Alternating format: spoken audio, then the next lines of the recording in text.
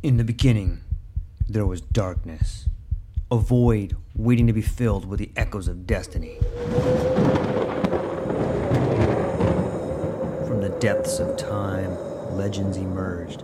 Heroes forged in the fires of adversity, their stories etched in the fabric of eternity. Through the sands of ancient deserts, across the vast expanse of galaxies, and amidst the tumultuous waves of the ocean, their journeys began. But amidst the chaos, there arose a whisper, a call to action, a beacon of hope.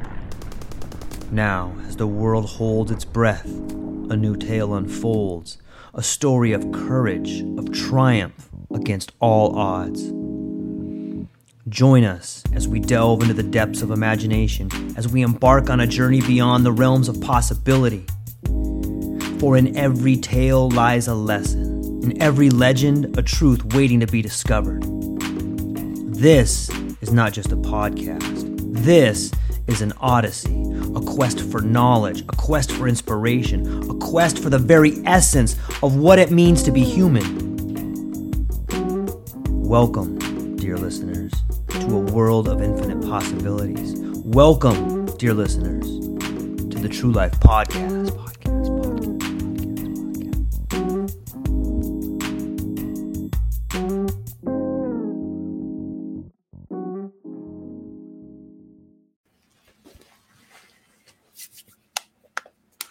Ladies and gentlemen, I hope it's a beautiful Sunday. I hope you're waking up and the birds are singing, the sun is shining. I hope you've decided that you're going to take the next step in becoming the most authentic version of yourself. I got an incredible guest today, an incredible show. Jonaed, the one and only incredible founder, leader, a gentleman that's always giving. If you go and check out his content, you will see that not only is he always learning, but he's always doing things for other people. He's what I like to call a LinkedIn legend. He's the founder of the No Degree podcast, and this content is unreal. It's been incredibly inspiring for me and so many other people. Jonaed, how's it going, my friend? What a great way to start my afternoon. Things are going good. Man, I'm so stoked you're here. I love what you're doing.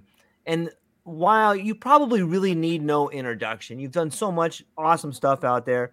I would love it if you could just kind of give a little bit of a background on like what the No Degree podcast is, who you are, and how you got started.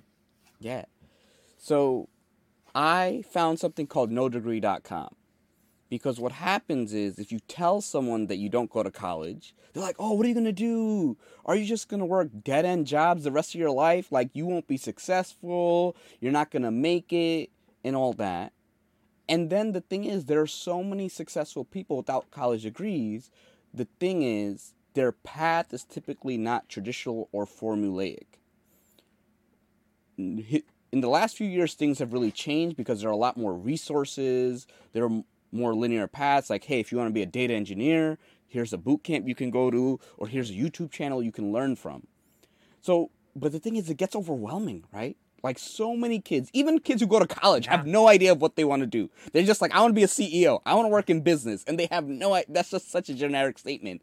So I wanted to create a platform where I taught people about the careers. Where here are the different careers. Here's the issues you're going to face. Here's how you overcome them. Right? Here's how you write a resume. Here are the companies that are hiring. And then I was like, why don't I launch a podcast where I interview successful people without a degree? And I interviewed you, so that was amazing. And have them share their stories so that people could follow in your path. Like, oh, wow, I didn't know that you could make over $100K at UPS. I didn't know that you could transition to a different industry. I didn't know that this certification can get me a raise or break me into this field.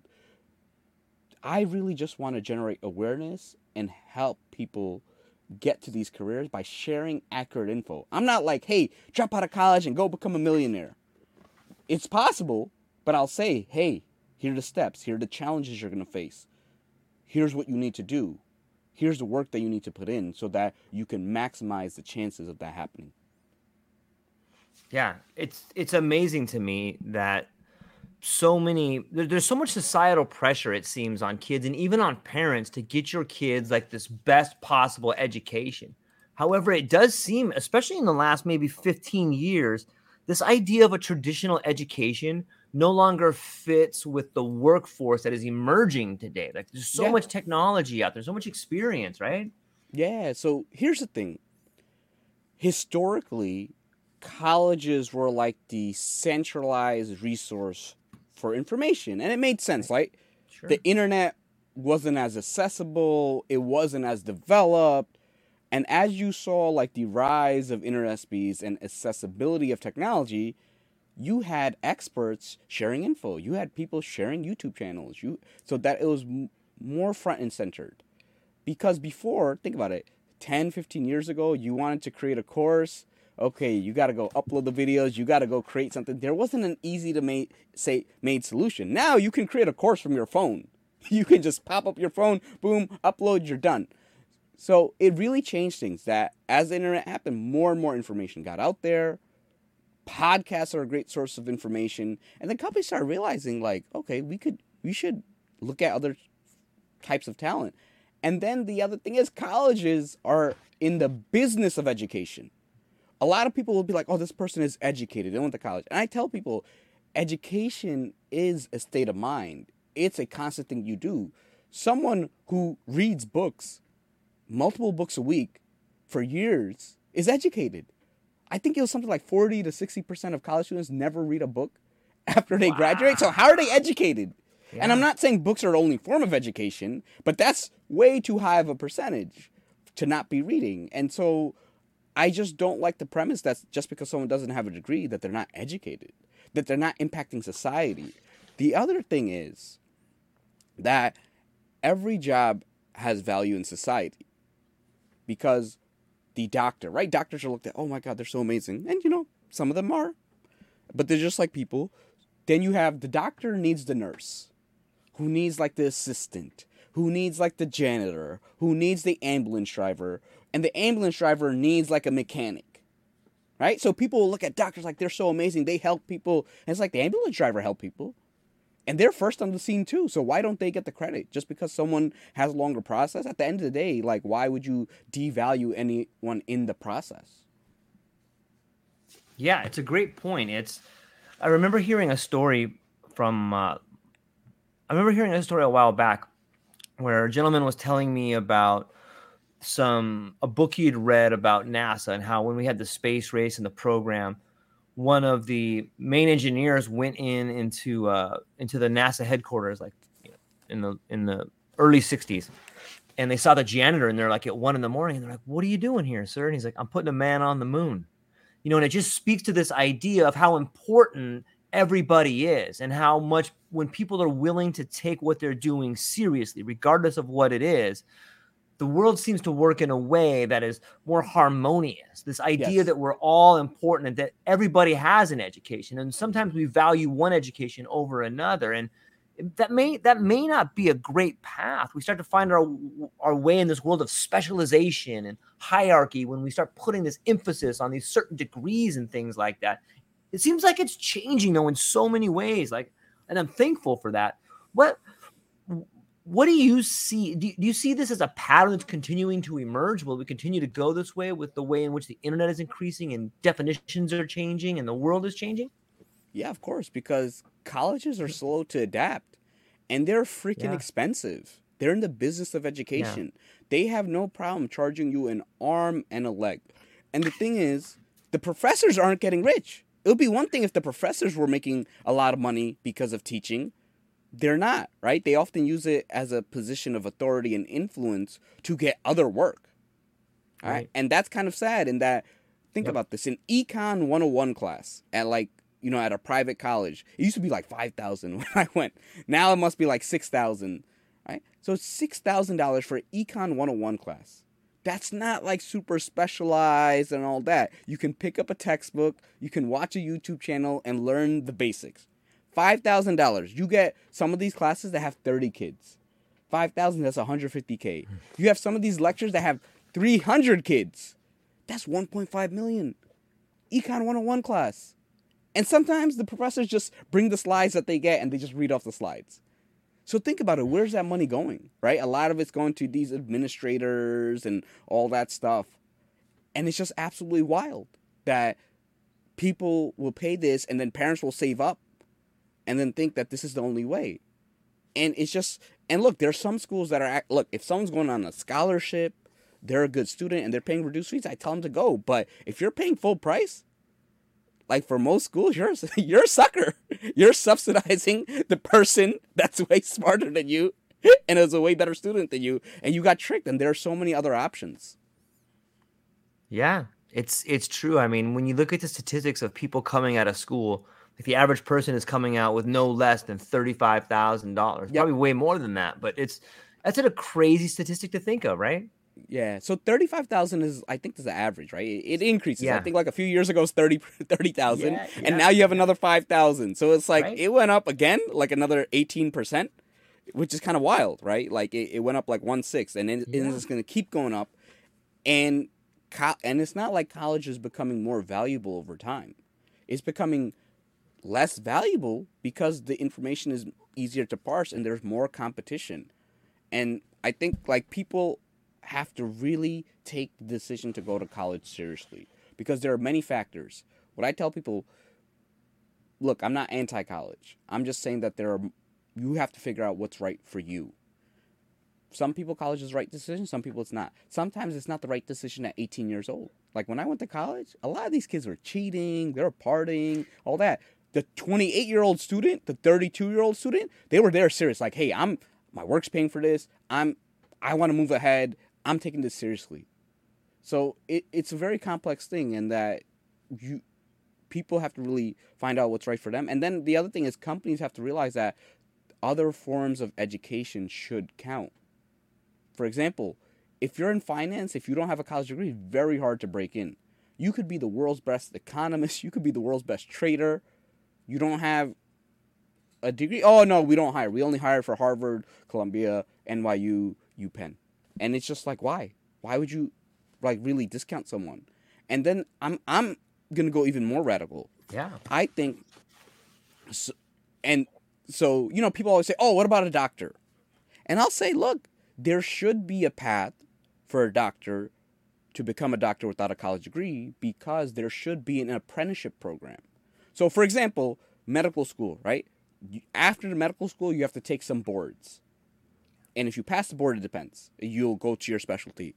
If someone can score phenomenal on the boards without going to medical school, I do think they should be accepted into a residency program because the residency is where you really learn the stuff. And again, this is not, I still think medical school will be the more common route, but there should be another way that someone who's like a savant or who's a genius or all that. Same thing, I think the easier, a much less radical case is someone should be, in some states, you're allowed to become a lawyer without a degree. Right? So if you can pass the bar without going to law school, I think you're way smarter than the kids who went to law school because you really have to like really learn without guidance and really figure out. You have to be real scrappy. Right? And then you get the right experience and all that. So I'm always about there should be exceptions, even if they're not common. But there are some people who are just, imagine you're 42 years old. Yeah. And now it's like, oh, I got to take out this many loans. I have kids. I got to go to law school part-time for like 8 years to become a lawyer. And then you're 50 and now you could, whereas like, hey, maybe I could just bust my butt for a year, self-study nights and weekends. And if you're smart enough. So that's kind of where I'm thinking that there should always be a way, and obviously they have to get the proper safety and ethical certifications and all that to get in, but I do think that it should be more accessible to people who are very talented and hardworking and passionate. I couldn't agree more. On some level, I think there is a component of both conditioning and, well, I'll go with conditioning. It seems to me that on some level, education is both conditioning and indoctrination. And a company looks at someone who can sit in a classroom for 22 years as someone who can take directions. But that is not necessarily the person that's going to get stuff done in your business. Like, you don't want someone that doesn't think critically. You don't want someone who's been conditioned to think and do exactly what they're told and understand the concept of exact repeatability. Like, that person may be really good at solving tasks for you when you tell them exactly what to do. But what about when they come up against a problem? What about when they come up against innovation? What about when they come up against solving a critical component that the company needs to move forward? That person might not be that good at that. And it seems like school is conditioning and indoctrinating rather than someone who has that lived experience that you're talking about. There's a difference, right? Yeah, there is a difference. And again, it's really going to depend on your teachers, right? Because I've had some great teachers who are like, hey, do X, Y, Z. The other thing is, just because someone has gone to school doesn't mean they can listen, right? Like, I'm going to tell you, I've seen every group project, there's one or two people who refuse to do work. And the professor like, well, figure it out. And it's like, you can't get someone to work who doesn't want to work. They don't get paid. They don't get that. And they're using game theory in the sense of other people care about their grades and don't want to fail. So I'm going to leverage that. And so these professors put these group projects, there's always someone, and that person ends up passing. The people who end up cheating pass. So there's so many things to realize that companies use this as a lazy filter because their processes aren't good enough to evaluate good talent. They're just saying, I'm going to let Harvard do their filter. And it's a lazy filter that excludes very talented people who bloomed in different ways. And it shows close-mindedness. It's like, hey, I only hire, it's a diversity issue because, when I interviewed you on my podcast, you gave one of the best, most phenomenal solutions, and I'm pretty sure those people had degrees, and they couldn't have an answer. And what happened? Their ego came in. There are plenty of people who go to school who have egos, right? Who are jerks, who are all that. So you really have to expand your mind to make sure that someone like you is actually looked at. Yeah, thank you for that. It does seem to be that on some level we spoke earlier in the podcast about someone that goes to school and has paid all this money. On some level, not only are they given an education, but they're also given like a false sense of confidence. Like, because you believe if you go somewhere, like, well, I'm way smarter than this person, or I'm way better than that person, and that gets you in trouble. Like I've done it in my life where I've discounted someone because of their station, and I was humiliated at times. And I think that's something that we should be very careful when we start looking at education, because people do tend to come out like, oh, maka, like, well, I've done this, so I should have that. It's a dangerous, slippery slope.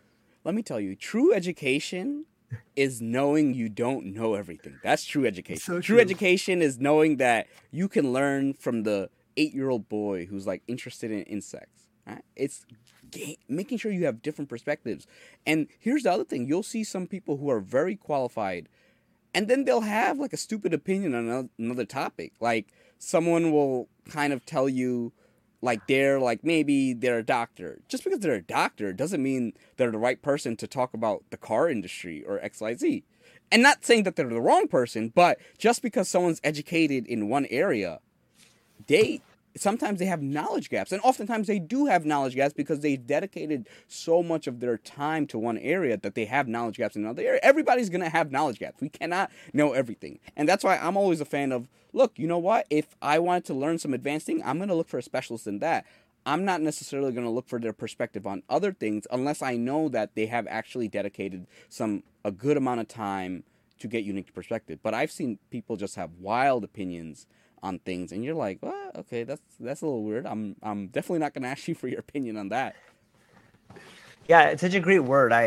When you go to get an expert opinion, you should realize that you're getting an opinion, and you yourself should be doing your own research to match up what you have learned against this expert opinion, because there's probably a lot of good stuff in there.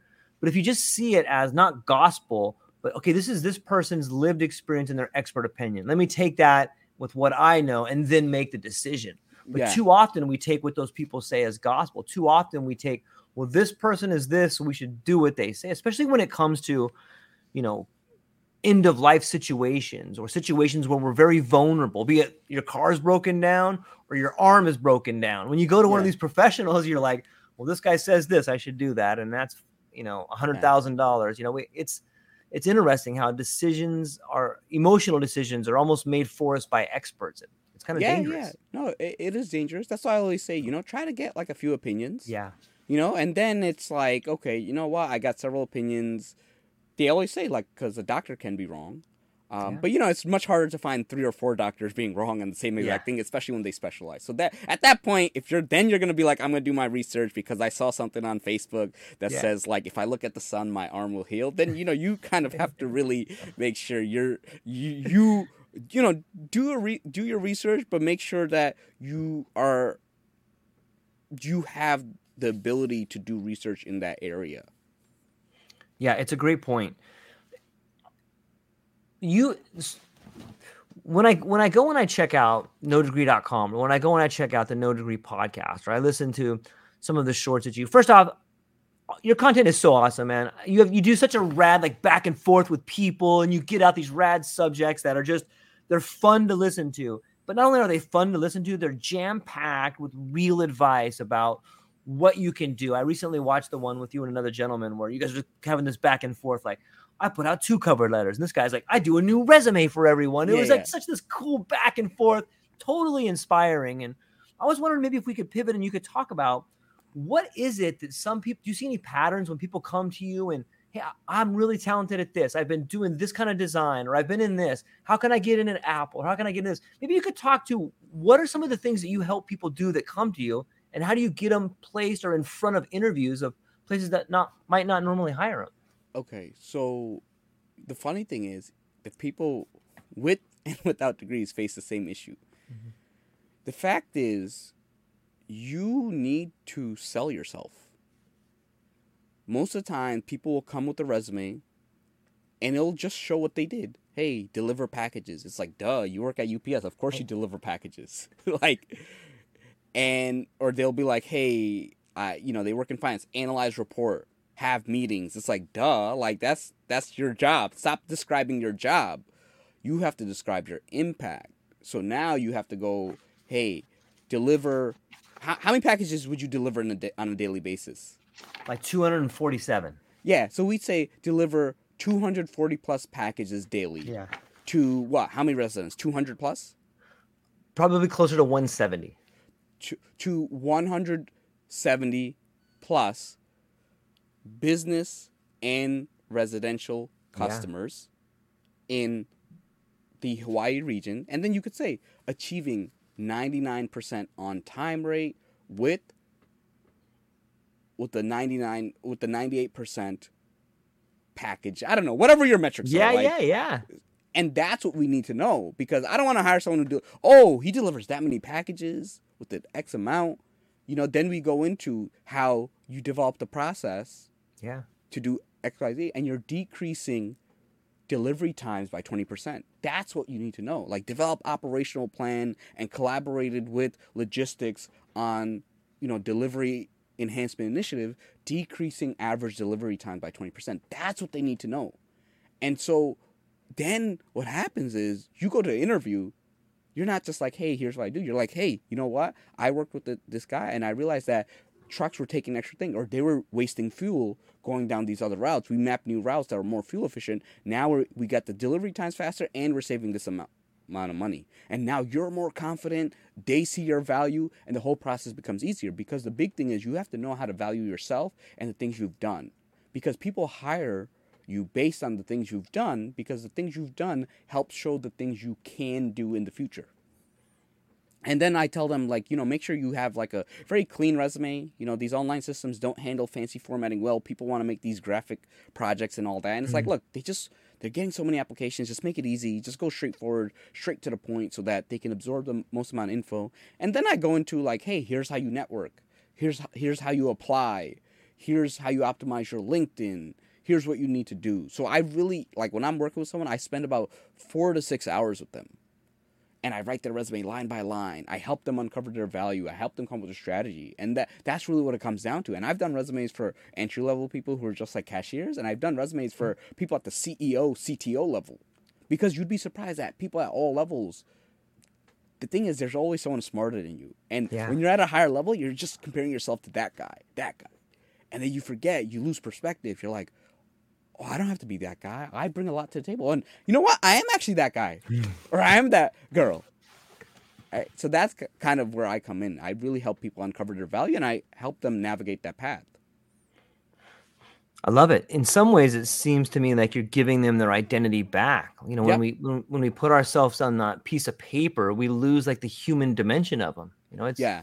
So, and it's hard. Think about yeah, it. Like when I did my resume, I had my friend help me because it's hard to think about what you do and write it at the same time. So as they're thinking, I'm writing and I'm bringing it out. So I'm like working together with them on their resume, and oftentimes it's just different. It's a different frame, and the thing is, people are not realizing that this person doesn't know you.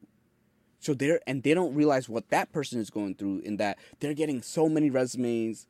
30 to 80% of them are not even qualified for the role.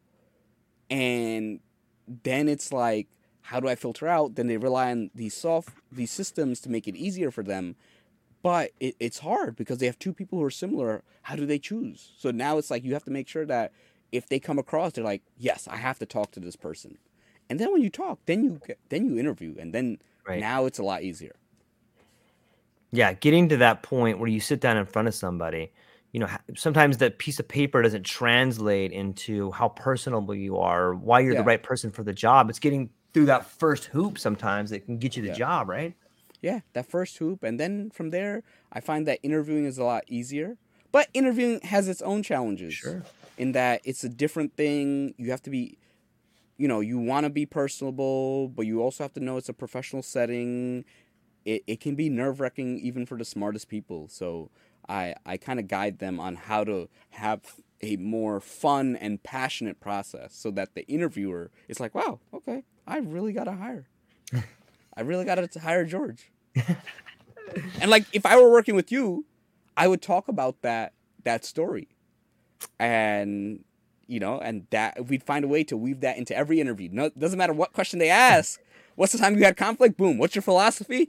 Boom. That story. So a lot of people forget that there are ways to use like 10 to 15 stories to answer like 90% of interview questions. Because it's all about, people will, when I work with someone, they're like, what's your philosophy? And I'm like, why don't you use that story about how you love learning?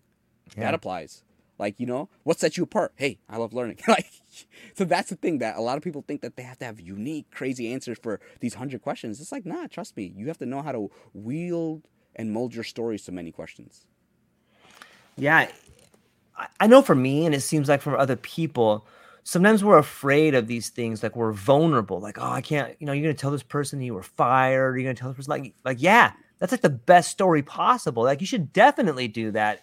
But when you're not worried about the consequences or the vulnerability, like, that's when that true confidence kind of shines. Yeah. Like, yeah, I did this for this reason. Let me share it with you. That seems like a good spot to be. Yeah, and it's about finding the balance. Like, Sure. I think that is your story. So for you to run away from it, it just wouldn't make sense. I think that is your defining moment. That is your leadership moment. That shows who you are as a person. And we want to show that. And we want to show that from hey, here's why I did it. Here's what I learned. Here's maybe how I would do it differently now that looking back. Here's what I think I could have done to rectify the situation so that maybe I wouldn't have had to walk away. But, it was a good learning lesson, and what happened, and now I'm looking forward, and, here's what I'm looking to do. You think sometimes we try to fit into a mold, like we become inauthentic in order to appear authentic? You know what I mean by that? Like, you go somewhere and you try to be somebody else. People can kind of feel that, right? People see through it, like I think my last audio event on LinkedIn, I did authentic personal branding. Okay. And the thing is, man, like, so many people preach personal branding, but it's this superficial, I'm amazing kind of thing. It's not an authentic personal brand. It's just like, hey, here's me, amazing, and here's why you should buy from me. And it's not authentic. And I see all the time, like, people in finance, they have to look a certain way, they have to dress a certain way. People in this industry have to, and it's like, look, at the end of the day, you just got to have conversations with people. You just got to put yourself out there and be comfortable, be comfortable in your skin, be comfortable in what you do, in that it doesn't matter if you're in a room with millionaires and billionaires, people in different industries, you are who you say you are. I'm not really a suit and tie guy, though I do wear it from time to time, but, that's kind of not my style, but I'll go into a room and I'll go talk, and I'll talk to people as if they're people. And I know, look, Yeah. I'm working on cool things. I'm impacting Yeah. people's lives. I'm making a difference. So that carries me. And people are like, wow, how can I help? What can I do? This is so amazing. But it's because I'm comfortable in what I do, and I know what I'm doing is amazing. So if you don't think what you're doing is amazing, or you don't think you're amazing, why would someone else? Right?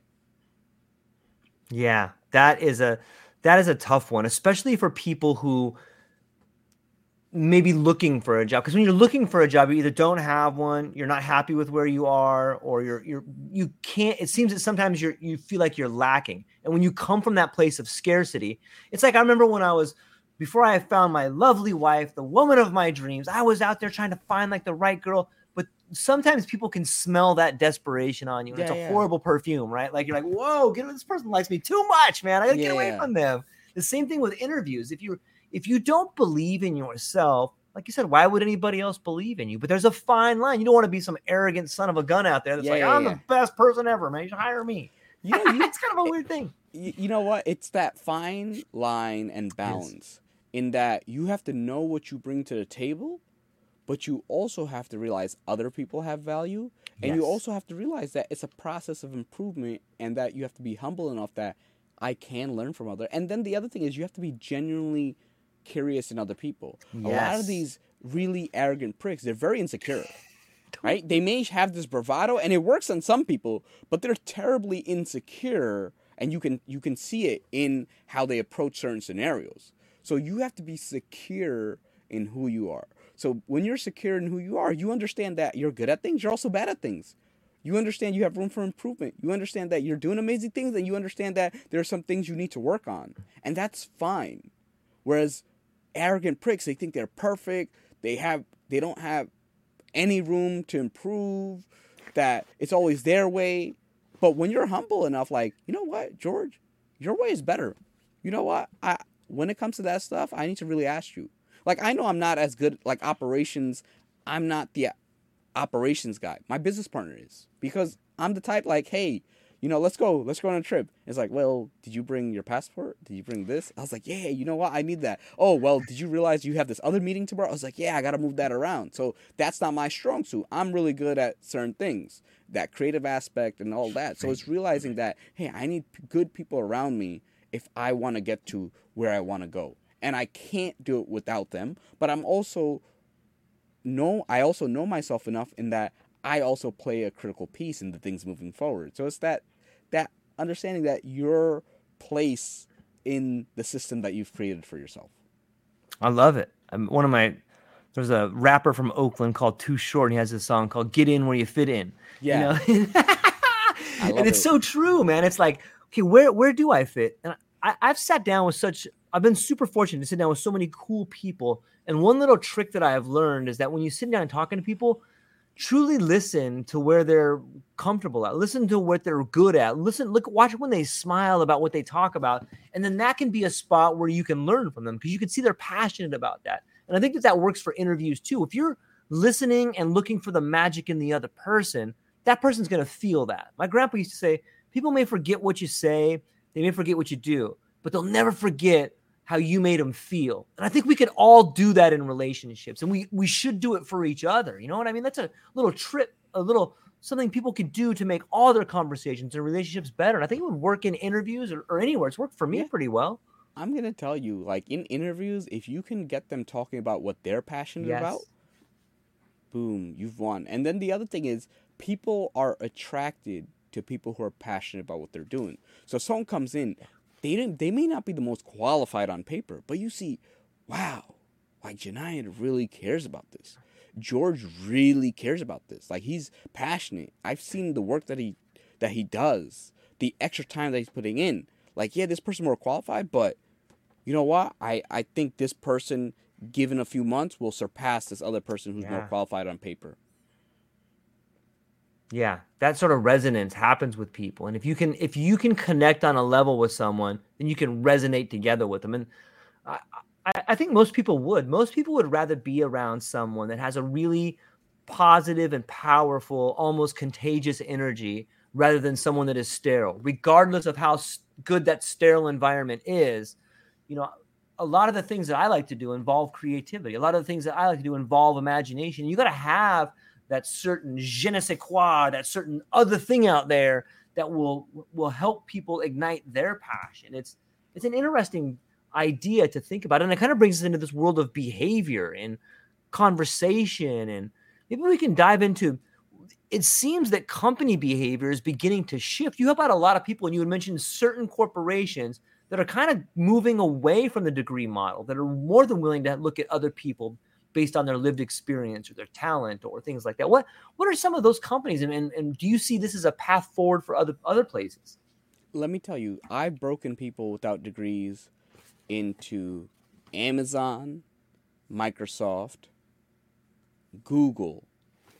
And then these are just like some of the companies. There are hundreds of companies. And I'm going to tell you that depending on the role, companies are more open. Like sales, marketing tend to be more open. Technology, because technology moves too freaking fast. Right. Finance is one of those that gets a little tricky just because finance is a very, oh, you went to this school, oh my God, you must be so amazing. Like it's a very, I tell people, focus on industries that focus on more meritocracy as opposed to industries that focus on hierarchies. So you got to look at that. Law, oh, where'd you go to school? Oh my God, this guy went to Harvard, this guy went to Yale. He must be so amazing, or she must be so amazing, all that. Whereas like technology is like, yo, who has the coolest thing? Yeah. Wow, this 19-year-old is a great programmer. We got to listen to him. We got to listen to her, right? Same thing marketing. It's, hey, what are the results? Whereas some things they can, muddy the results. Like, oh, your report wasn't good enough. Because it's like, how do you judge a report? Sales is like, oh, you brought in $300K, no degree, I don't care. Marketing, oh, your campaign reached this, it led to this many sales, I don't care. Technology, oh, you were able to build it. So always try to think about areas that have results, because they can't choose to have hierarchies, because the person could be at the top, but it's like, yo, this 19-year-old is selling more than you. Like there's just nothing about it. That person is selling more than you. So, and I always say focus on newer industries, because think about it. Like, you look at it like TikTok, right? It's all these 19 to 25-year-old people. Same thing, YouTube. All these different, they're not traditional people who had XYZ backgrounds. So, and then companies are forced to pay these people 10, 20, 30, 40, 50, 60K for brand deals, maybe for posts and all that. And why? Because it's like they've proven themselves. So, just a lot of industries. And then even a lot of smaller companies sometimes are open. So, again, go have the conversation, highlight what you bring to the table, show that you're so qualified that they don't even ask you where you went to college. Yeah. Yeah, it's a brilliant point.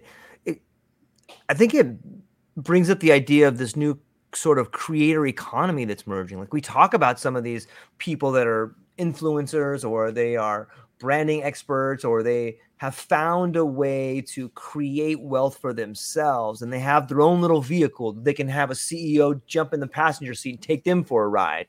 You know, what do you see emerging in this new creator economy? What does it even mean, the creator economy, you think? So how I view the creator economy is that over time, in some areas, things become decentralized. So what that means is, historically, if you wanted a commercial, you had to get these actors, you had to go through these agencies, you wanted XYZ.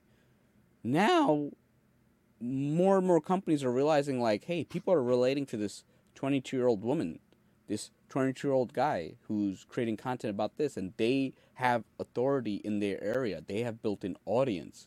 So creators are having more influence over the average partner, just because it's like, think about it, like before you'd watch cable or something like that, now people will watch YouTube channels, they'll listen to podcasts, and because it's easier to create, you can get some solid info. Like when I want to learn topics, I go to podcasts, and there's some podcasts that have gold advice that I've learned so much from, and it's like really helped me. And like, you know, people are going to people like me instead of a big firm to get their resumes done. And I'm doing a better job than some of these big firms because I care. And that's what the creator economy is. It's just that there's so many more ways to make money. People are realizing like, hey, I didn't want to do this. I'm more passionate about this. And just giving people just different opportunities to just make a living. Yeah. A good example is what you're doing. When I go and I see what you're doing, not only am I blown away by the information there, however, you're so relatable. And I'm like, this guy's like me, man. Like I can see what this guy's doing. And like, he's totally approachable. He's honest with his story. I don't have to go through some double doors and talk to a secretary that's intimidating for this guy and wait for some dude in an office. Like I don't have to do that. Like I can just go talk right to this person. And this person will look me in the eyes, tell me exactly what they think. They care what I'm doing, and they'll show me, look, man, I've talking to and help people just like you right here, here, and here.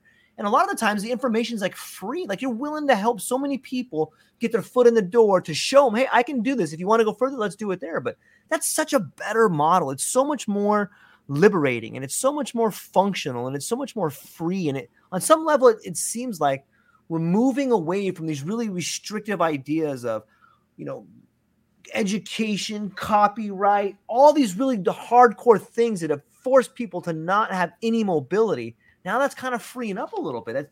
Do you see that, like maybe the upward mobility for the average person kind of coming back, the social mobility? I mean, it's like tough. I mean, there's a lot that goes into it.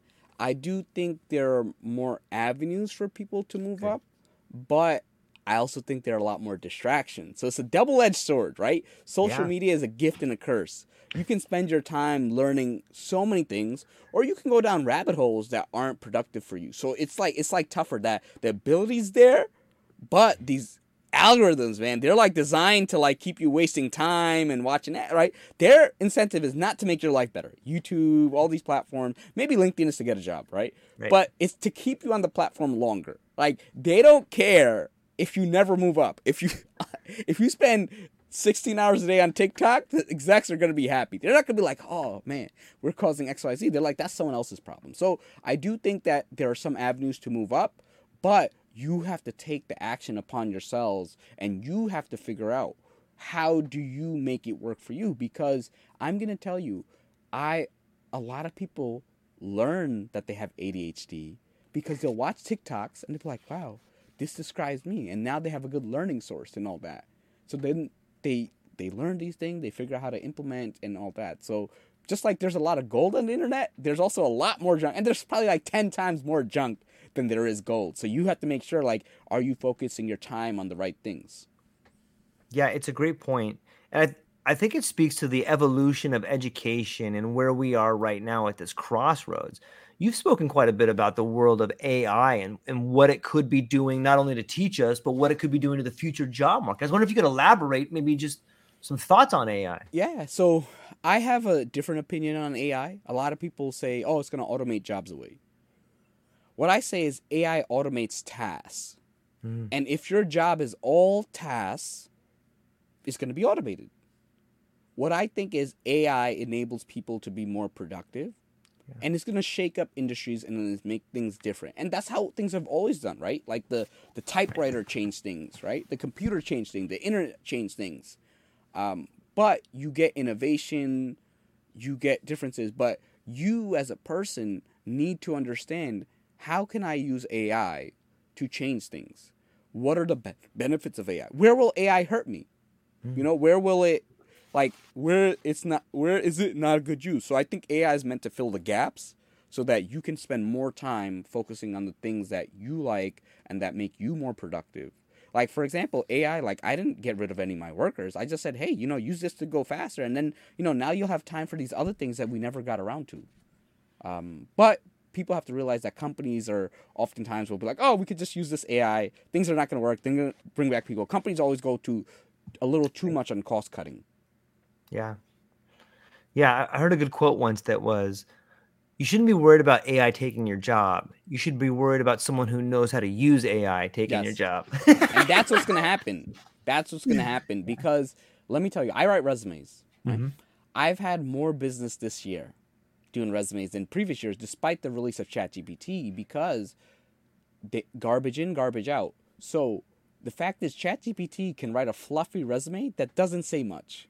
Like efficiently delivered boxes to, high-end clientele, blah, blah, blah. But it's like, okay, I have no idea how many packages you delivered. I have no idea of your metrics. So the thing is, if you know your metrics and all that, you don't really, then it's helpful. But the fact is, it's like you need to know that in order for it to be useful. So if you don't have the metrics, it's not going to be useful. It's just going to be a better sounding resume, and then everybody else is using it, so you're not standing out, right? So it's about using it efficiently, using it in situations where it matters, so that you can really add more value.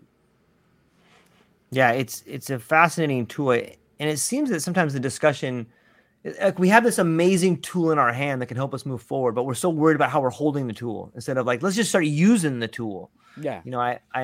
It's fascinating to think about. I'm hopeful for the future to see new innovation and hope to see new people rising up that have skills in order to make things happen. What do you see any other trends on the horizon that could be changing the landscape here?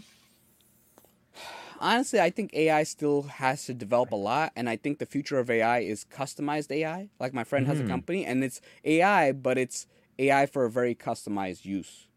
And I'm using AI tools, but like, for example, I'm going to use one that's just on podcast, show notes, transcript, and it's just for that purpose, right? Whereas, like, the general AIs, it's not fine-tuned for a specific purpose. So I think that's where I see the future of AI. I think some industries are really going to change. I think the creator economy is going to keep on growing. Right. I think the world's going to get more complex and things are going to change just because it's like, more and more countries are gaining power, and that changes just the relationship between countries and what happens and all that. So I think more areas of the world will develop, but it's such a complex thing that I always tell people, just try to be a good person and try to uplift the people around you and try to make the world around you better. I think if everybody has that goal, we go pretty far. Yeah, I agree.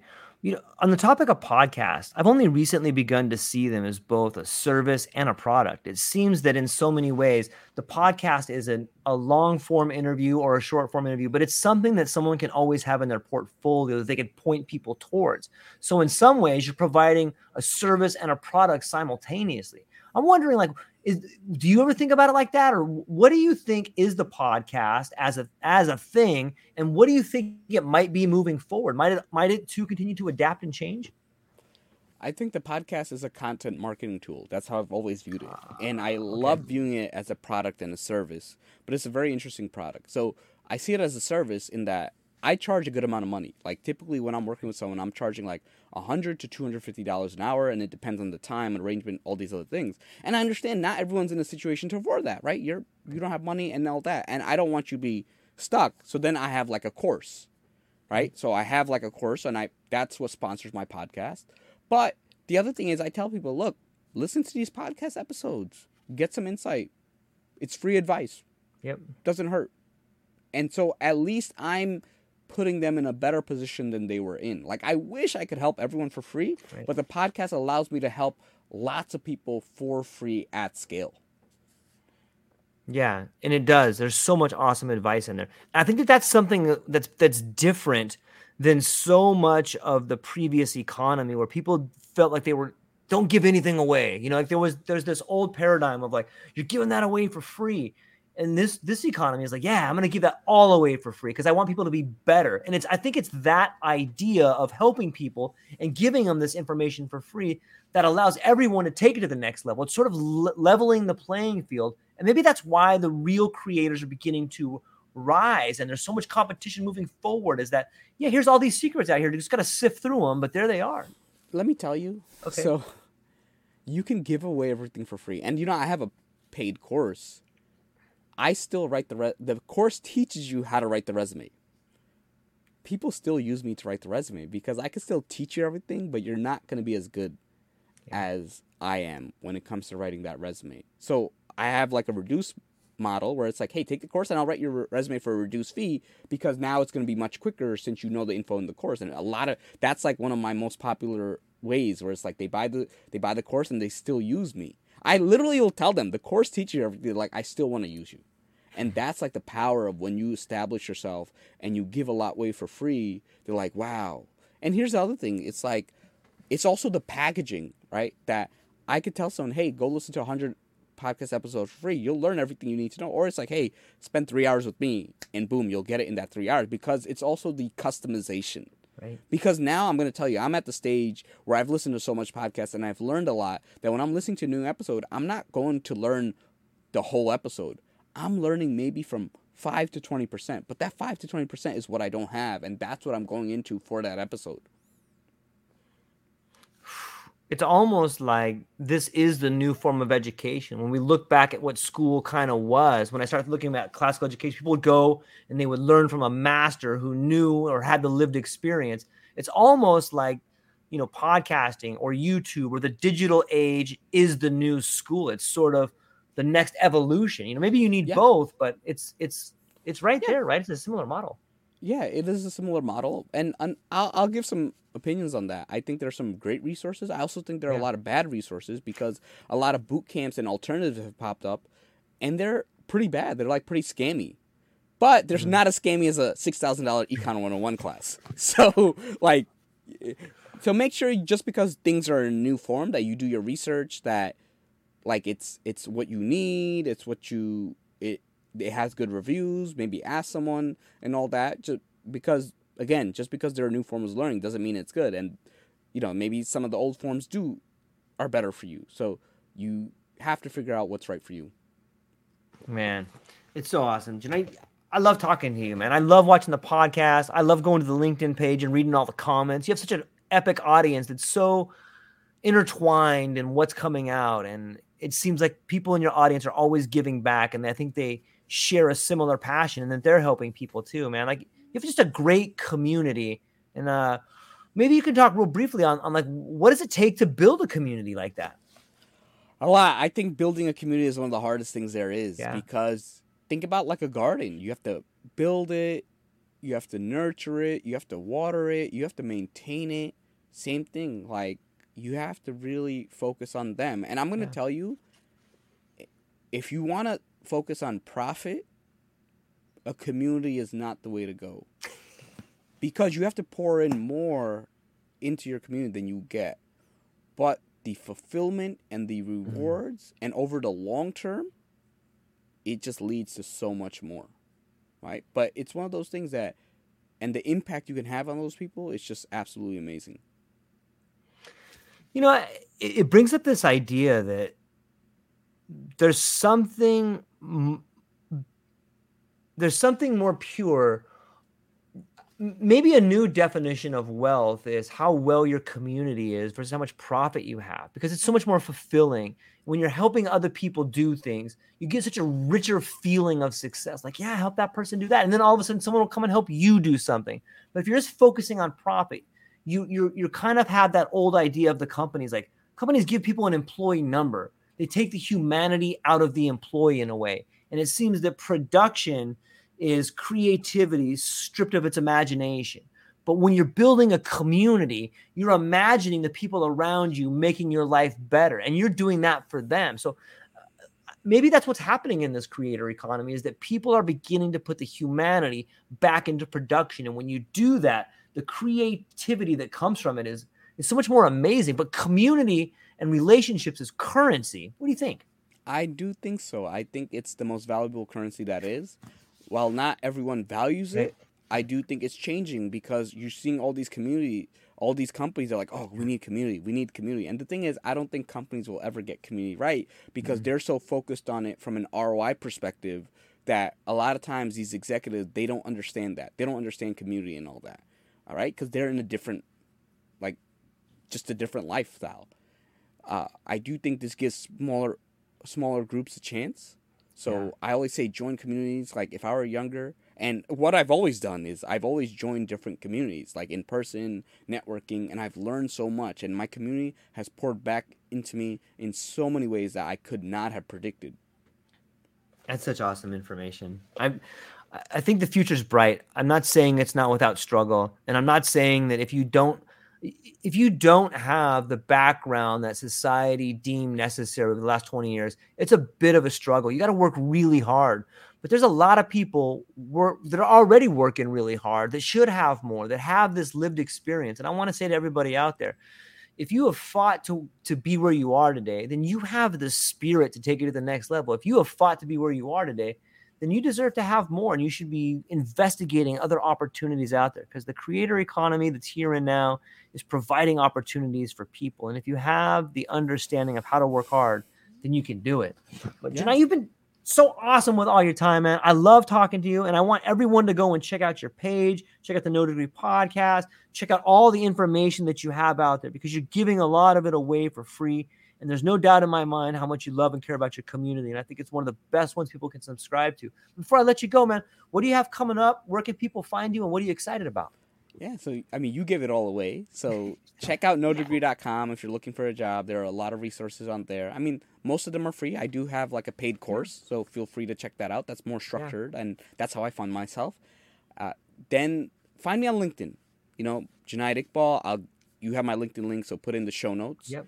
And check out the podcast that you and I have about your life, because I want people to know about your life. Yeah. And make sure if you send me a connection, and I'm going to tell you, just put a personalized request like, hey, listen to you on the True Life podcast. That's it. Even if you put True Life podcast, I'll know where you found me.